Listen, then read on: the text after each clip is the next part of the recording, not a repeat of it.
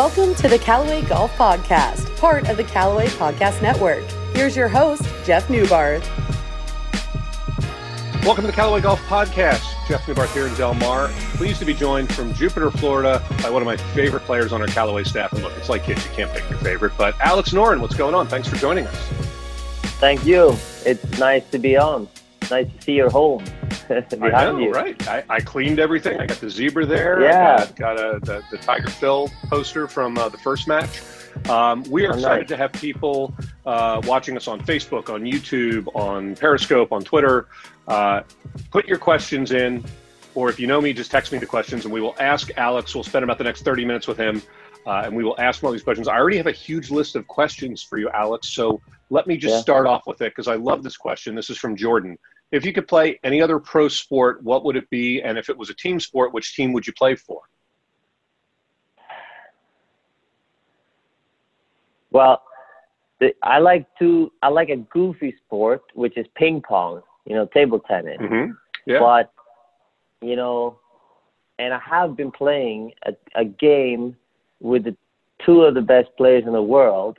In Sweden, we have a lot of good players. So Sweden and China were big back in the 80s and 90s. So I played a game there, and that was maybe the best, sporting moment of my life, Really? I had a couple of beers. Yeah, I had a couple of beers, so I didn't really care, that extra that you that would have, made it worse for me. So that was a good moment, but I would have loved to play soccer. I did it as a kid, and I love the sport, and it's such a great team sport. And I mean, being from Sweden, we don't have basketball as big as it is here, or American football. But I love all sports, but probably soccer would have been my pick.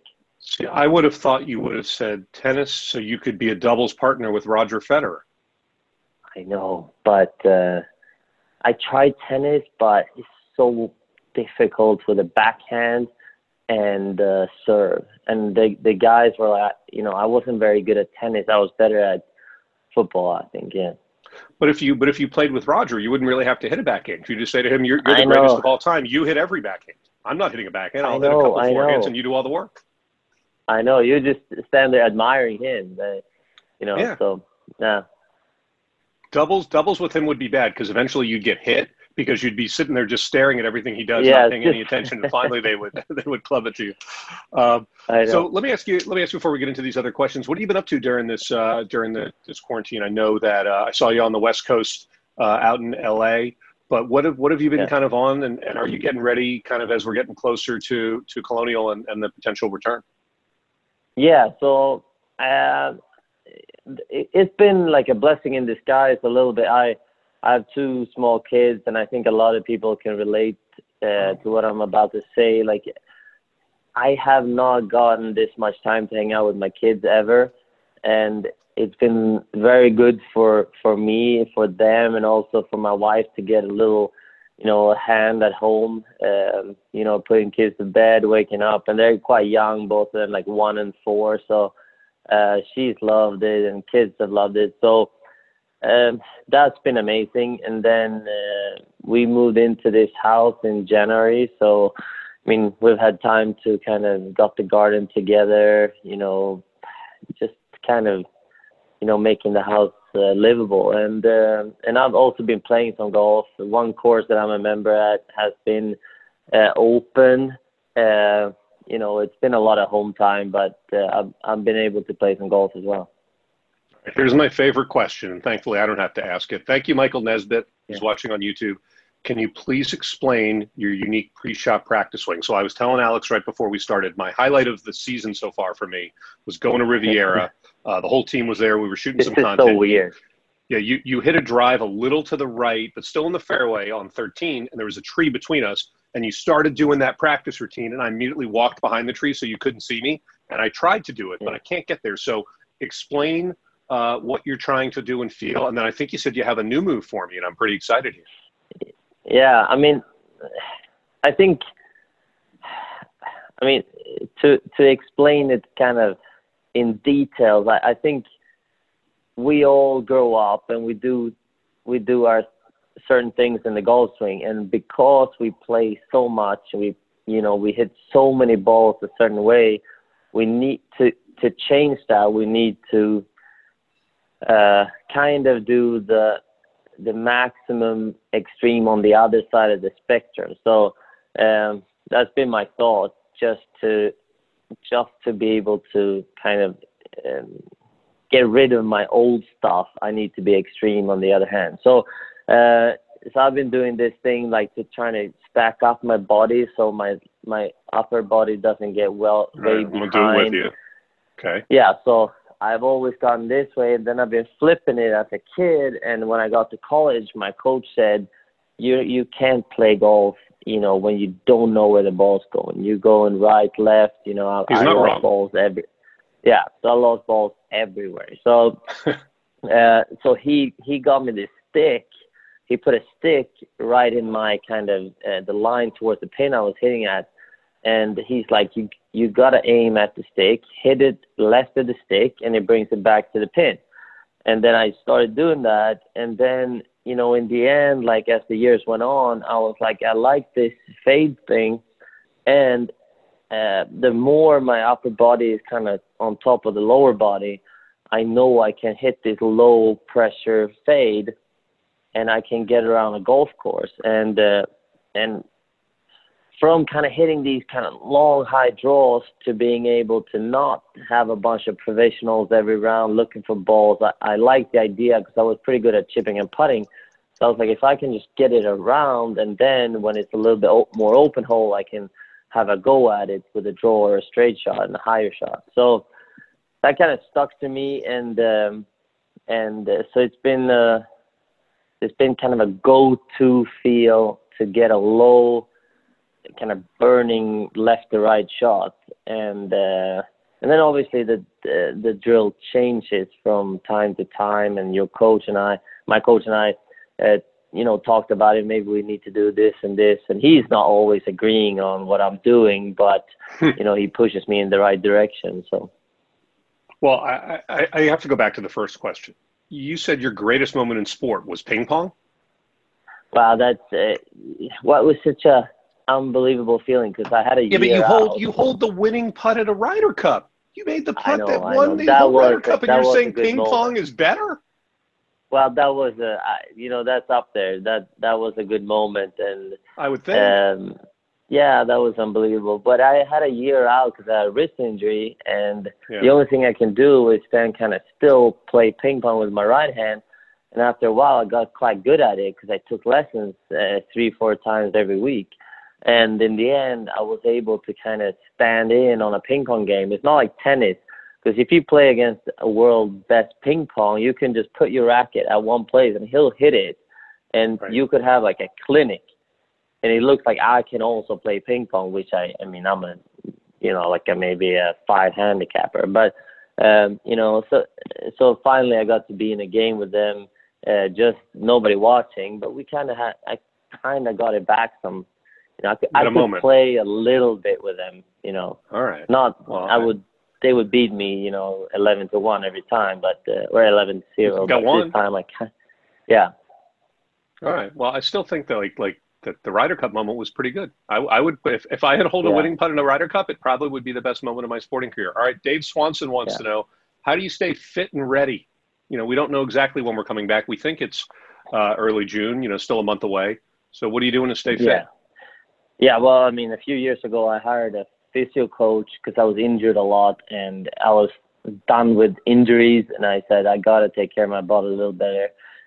So I got a guy that's with me all the time, and now he lives here in Jupiter, a Swedish guy, and it's the best kind of investment I've done for golf, because I haven't been injured since, and I've been able to play and practice as much as I want. And we're obviously trying to stay, healthy and not injured, but we're also trying to, improve the physique. And at the moment, no gyms are open, so I got some stuff in my garage, and we're out in the lawn, kind of pushing. I don't know what you call it, like a sled.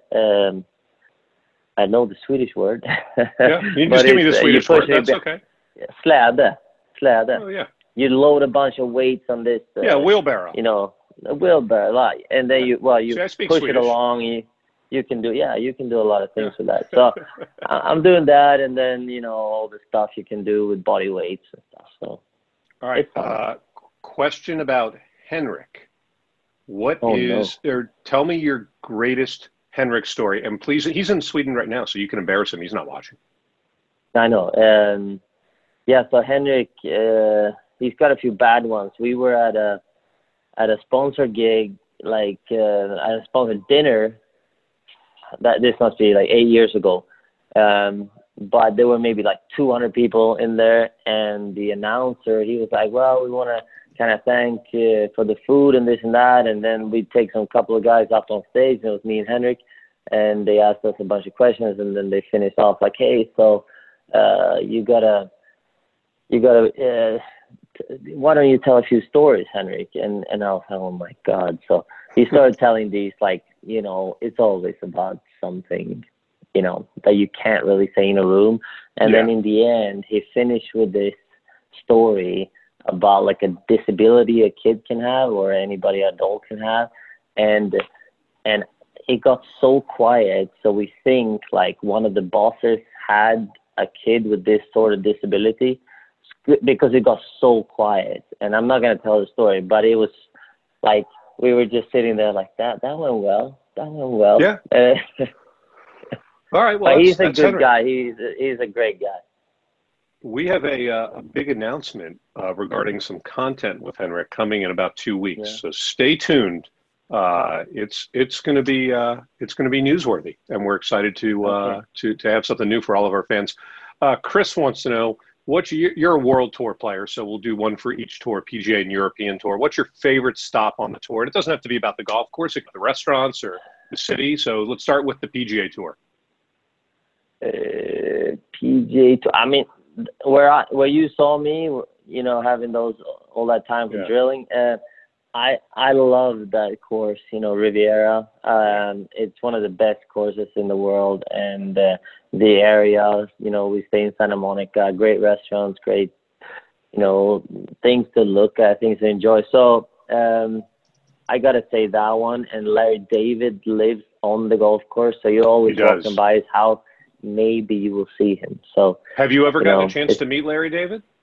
No. So my former agent tried to set us up for a game, and they never kind of, like, he was not very, he wasn't afraid of having a game, or like he was fine with it, and then but it didn't fit the schedules, I think, and it would have fit my schedule, but I think his is a little bit tougher.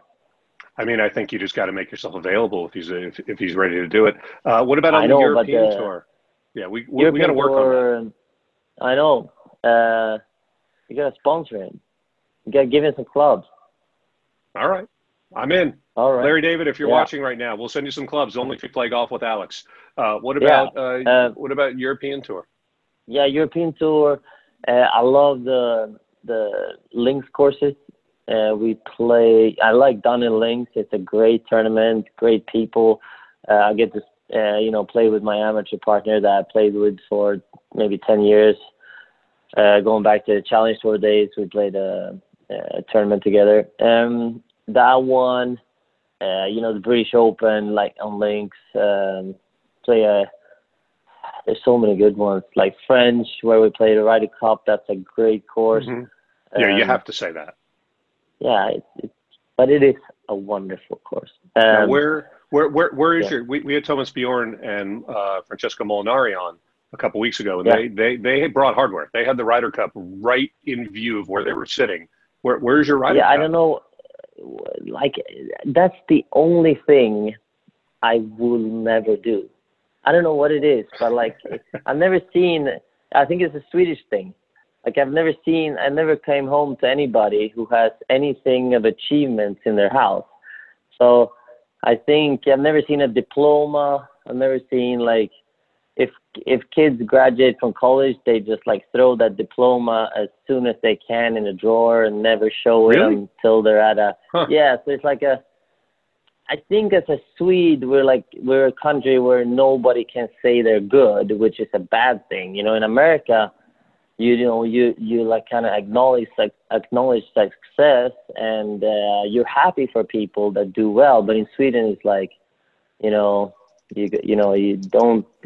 be too happy about your achievements, because it will bite you in the butt if you're too, you got to be humble and this and that. So I don't know, it's a Swedish thing. All right. Well, I like it. We're all learning some new things. We're here with Alex Noren on the Callaway Golf Podcast. If you haven't checked out the Fitting Room, Nate and Dave dropped a new one yesterday. You want to check that one out. And of course, Girls in Golf every Wednesday. This is from Peter William. Who wins head-to-head match played at Kranz in Switzerland, you or Henrik? Why has every question got to be about Henrik? Because you guys are both Swedish? Yeah. What do you mean, like a golf game? Yeah, I would assume if you guys would play match play at Kranz, which is where they play the tournament, was it the Omega that they play right there? Beautiful, right in the Alps there. Who wins if you guys play head-to-head? Well, of course you're going to be. I'm going to be known Swedish here and say I got a good record with a couple of wins there, but I don't know if has he won there? I don't think he's won there, but... No, but he's won a lot of other places. So he has. He has. I mean, I think, it's up to the daily form. And the good news is I just learned with both of you being Swedish, even if you won, no one would acknowledge the fact that you won anyway. So it would probably finish in a tie. You can't say you win, you just got to stay quiet about it. So I like it. All right. Can you give me a little favorite club in the bag? What's your favorite club in the bag? Yeah, I got to say the 60 degree or the 58 degree. I play a 60 bent to 58. It's probably the club you can have most fun with. I built a little mini chipping green, putting green on the backyard, and all I can do is kind of putt and use the 60, and I love it. I was at the club today. We had some chipping contest, and it's so much fun what you can do with the 60. So it's got to be it. And can you tell people why you bend it to 58 degrees as opposed to just getting a 58-degree wedge? It has something to do with the bounce, right? Well, in my case, it's more to do with the loft, because I have an easier time hitting it. Well, in the past, at least. Now I'm better at hitting it lower, but in the past I always hit too much spin, hit it a little bit too high, so I didn't really need the 60. And I also was better at chipping it, lobbing the shot than I was kind of rolling it. So I didn't really need I needed a 58 instead of a 60 for that reason. The bounce, I'm not a big kind of equipment geek, but I understand that the bounce has a big role on it. But I play a lot of bounce anyway, and kind of go to a lower loft. Yeah, the easiest thing to do when you need to know what your wedge setup should be, just ask Roger Cleveland. I know. You just got to ask the Callaway guys, Yeah, exactly. All right, we got a couple more questions here. Jen wants to know, Alex, which person on the tour is the most fun to play with, and why exactly that person?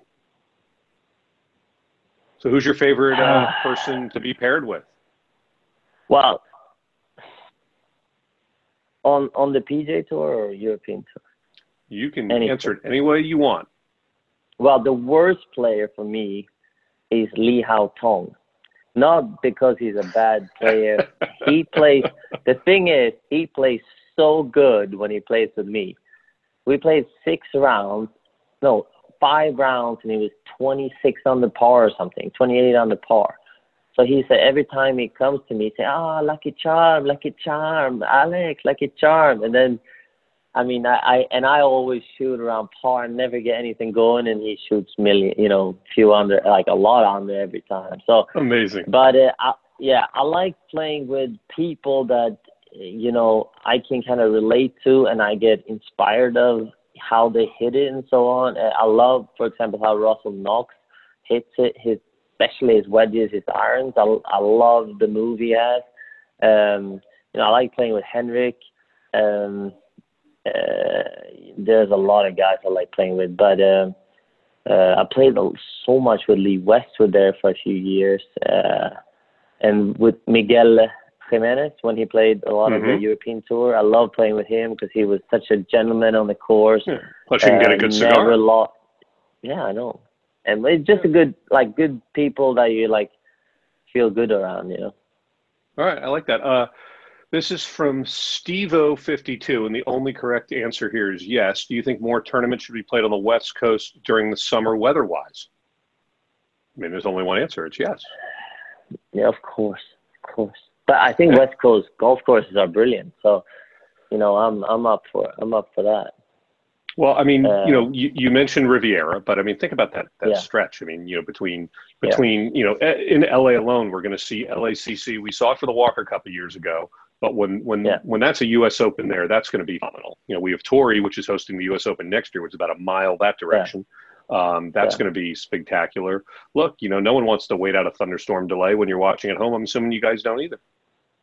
Yeah, you know, obviously I'm not in charge of the scheduling, but I mean, I think a lot of things can change, you know, during these weird times that we're in right now, and you know, I'm up for any, you know, wherever you put it on a good golf course in good weather and against good players, I'm up for it. All right, this one's from Jason. How often do you and your caddy disagree about club selection? So I have a new caddy, but let's say the guy that I had for most years, I had a guy for 4 years. I mean, we disagreed some, and I've always been sort of a player who wants to go to a 9-iron instead of an 8-iron. So I mean, either I'm spot on, or like if it's, you know, it could be a perfect number for an 8, then I'll pick the 8. But if I'm a little in between, I'll always go for the kind of shorter club. And that didn't always go too well with my caddy, which is very understandable because I came up short a lot. You know, that's my problem.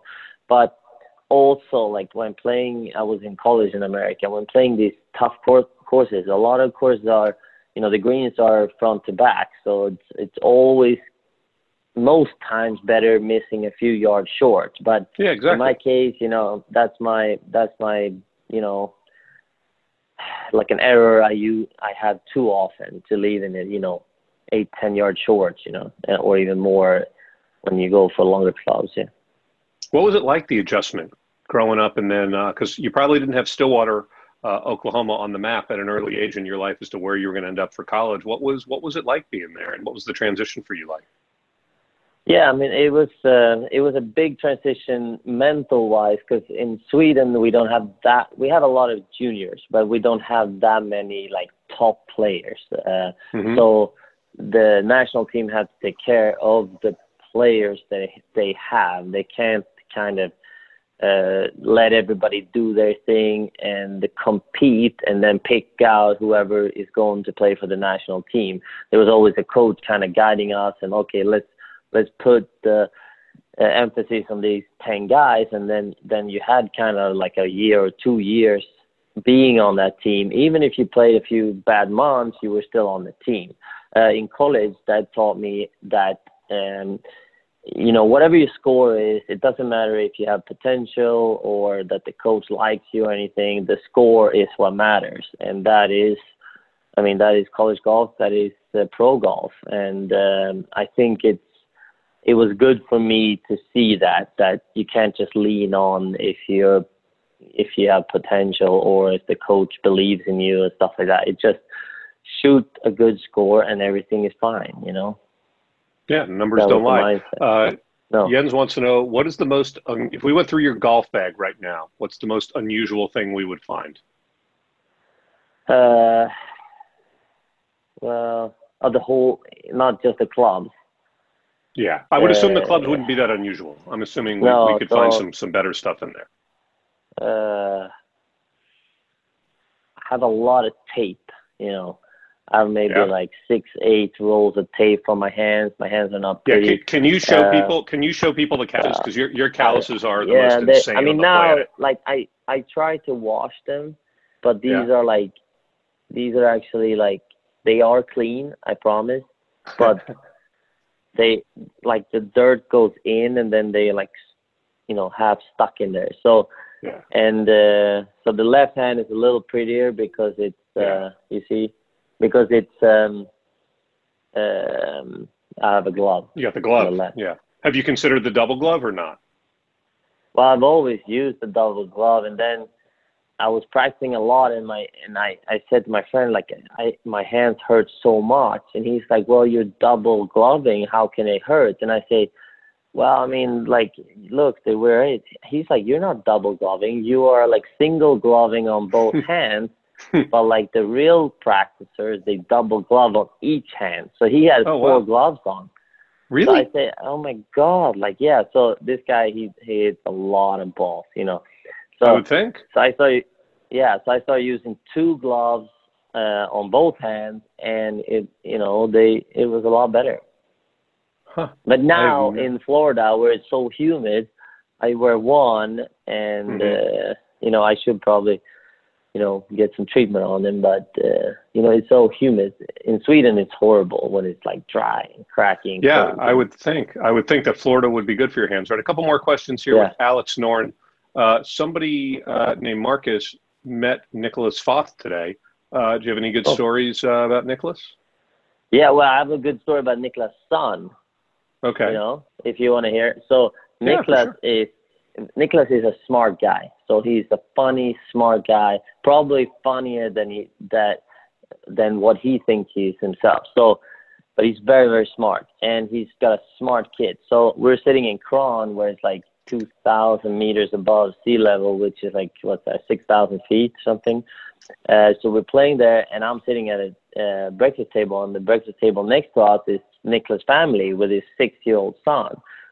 And I'm about to go out and play, and Nicholas' son goes like, Dad, why does the ball go so far here? You're talking about that it goes so far, and it's hard to predict how far it's going to go. And Nicholas says, like, well, the air is a little thinner. It's like less oxygen in the air, so it goes further. It's not as much like resistance. He's like, so the son goes, 6 years old, he goes, so the ball doesn't actually go as far downwind here than it does at home in comparison to no wind. And I said, oh my God, like I've been here 6 years, and I haven't actually thought of that. So it's sign that kid up for a science degree. And I'm like, that's smart. So I mean, from then on, I was like, this kid's good. So yeah, how old is he now?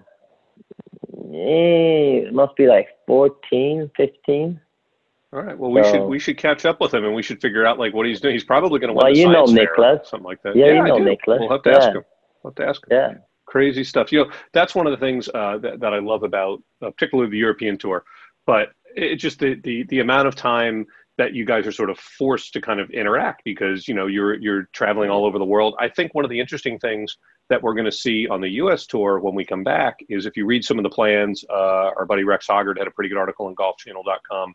It said, there's going to be a hotel where all the players will have to stay. That's going to be a little more European tour-like, right? Because you guys are all going to have to hang together. There's nothing like that's normal for us. We go to Shanghai or Beijing or somewhere in Dubai. Africa. We stay at the same hotel, and there was always 7:00. There was always dinner for the Swedes. We always met up at 7. If somebody didn't show, it's like you send a text, "Where are you?" So it's and we didn't not include anybody. It was always 7:00, and then now we were a lot more players in the past from Sweden, for example, on the tour. Now it's not as many, unfortunately, but I hope we get back, to being. We were 21 guys when I got on tour on the European tour, which is pretty cool. That is really cool. A couple more questions for you, Alex, and then we'll let you get going. Because there's no hurry. There's no hurry? kids around, so I'm good. I know. I keep waiting for the kids to show up. I know they're earlier. out. They're out. My wife's like, "Hey, you need some quiet time. I'll take the kids," and then she does something. So then she's like, all "Dude, go riding. hours. Keep going." Yeah, I know, but. All right. Tell me about your favorite shot shape off the tee. Kind of how it kind of came to be, because you did describe that earlier in your career. You had the two-way thing going. How did you define to pick one direction versus the other, and how did you get it there? Well, I think I mean, I've since like the last 10, 12 years, I've been hitting a fade more often than a draw. But a lot of times, I mean, the way you hit a shot is more important than if it's a fade or a draw. Let's say Rory McIlroy hits more often a draw, but he hits it with the perfect mechanics to hit a draw. If I had those mechanics, which I'm working on a lot of mechanics to be able to hit the different shots. So it's not just like, oh, I'll pick the fade and I will always play the fade. I look at the mechanics of that day and kind of feel, okay, I need to still hit the fade, or I need to hit the low fade, or I can kind of hit the draw today because I've been working so hard on getting the fundamentals of the shot better. So I would love to be able to hit a lot more draws, and I'm working on it hard. And so it's all about hitting the shots the correct way to trust them. Yeah. So when you go out and practice, do you consciously say, I'm going to spend a certain amount of my period of practice trying to work on the new draw shot, or do you need to make sure you dial in the fade because that's your go-to under competition? Yeah. So, I mean, I'm trying to, at the same time I'm working on different shots. For a draw, for example, I'm trying to make the fade better. So I think I know when I'm under the gun, if I'm on the 18th hole of the Ryder Cup, for example, I need to hit the fairway. I might not trust the draw even how much I work on it. So my fade needs to be good. But I work a lot on the golf course here. There's not that many people on the golf courses, which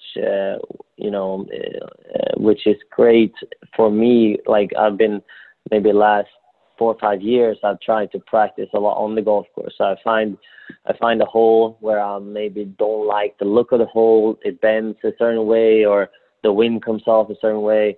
And then I just stand on that tee box and maybe hit 10 drives. And then I go for the second shot, and maybe it's a very easy second shot, and then I maybe skip that hole and maybe go and putt and chip around that green. Then I go to the next hole where I find. So I just trying to become a better player on the course than maybe only standing on the driving range. So how long are your practice sessions typically? No, I mean I go out. I mean, maybe like 8, 9 to 3, 4, and then a workout. But now I got my youngest kid is only like 15, 16 months, but he loves golf for some reason, probably because of me. So I built this little green and then chipping area and stuff, fake grass, and then I can be here and I can putt, and he stands there putting or like trying to hit the ball. So I try to spend as much time as I can. But I mean, before I had kids, I played from 8 to 8 every day. I loved it. I couldn't do anything else. So but now I have to kind of be a little smarter about it. Yeah. All right. Last topic I want to get into, and then we'll let you go, is auto racing. We've covered Federer. We've covered Oklahoma State. Auto racing. I saw the big news today that Ferrari let go Vettel. After this year, if they're not going to renew him back. Is Formula One kind of the racing you're into, or what is your racing passion? Well, I like cars in general. I'm not like any good of a driver or anything, but I mean, I got a nice car at home, which I was very happy to be able to buy. I've always wanted to buy a nice car, and I drive that as much as I can. Now I'm not in Sweden as much, obviously, being over here, but I mean, when I lived in Monaco, it was more, we went to some races in Milan, Monaco, just trying to see them in Abu Dhabi and stuff.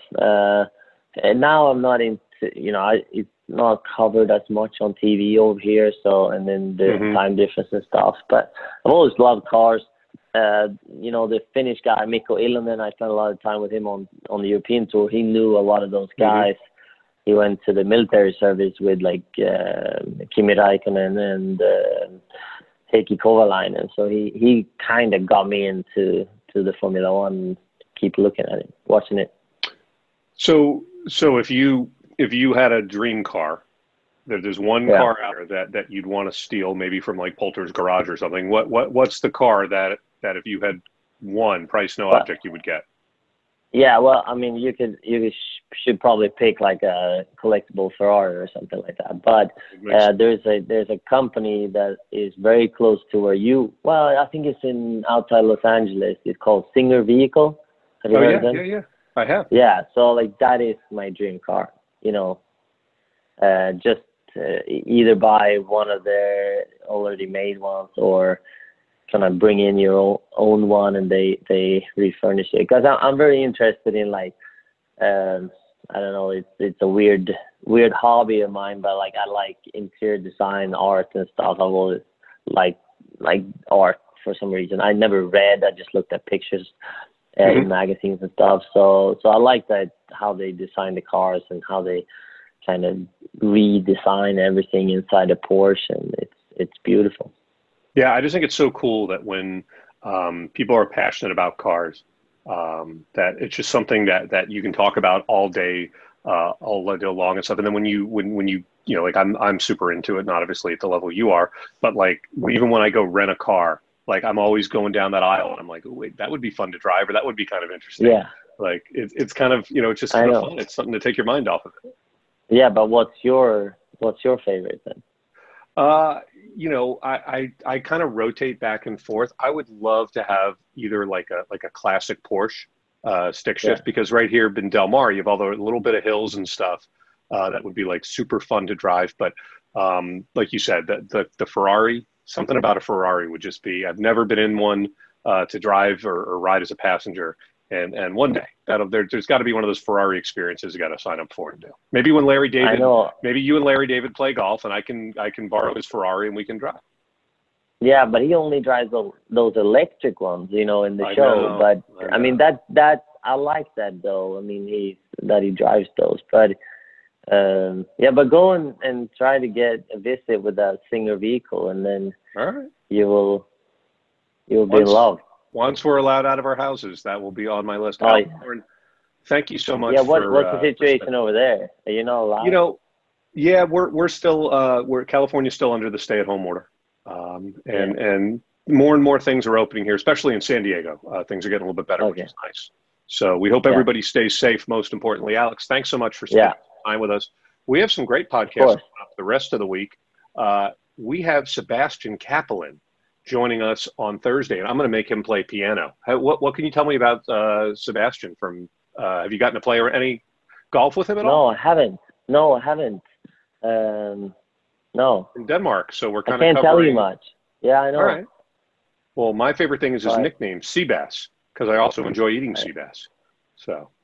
Yeah, but what did you say his last name was? Kaplan. Kaplan. Seabass. You know, there's another. Because Sebastian, so you just go Seabass. Yeah, but I thought you pronounced it wrong, because there's also a Swedish guy, and it's also Sebastian, but then you go Söderberg, but he also says we'll also call him Seabass. So I was like getting confused here. Yeah. Well, now we're going to have the battle of the Seabass. Seabasses, yeah. Yeah, we'll have to do that. All right. Good. Next week we have Jamie Lovemark, who I think is a neighbor of yours down there, right? Jamie? Yeah, I know. I practiced with him yesterday. He's trying to get shallower. He'll probably tell you about it. Okay. Yeah. So fun. Give him some tips on how to get shallower. I'm the steepest guy on the planet. And then JJ Spawn. So we're going to talk. We're going to talk Porsches with JJ Spawn and skateboarding with JJ Spawn. And I'm pretty sure, I don't want to announce it, we have a surprise guest next week that we think everyone's going to like on the podcast. So, Alex Noren, thanks so much. Where can people follow you online so they can follow your social media? Yeah, Alex Noren 1 on Instagram. Okay. That's it. Great.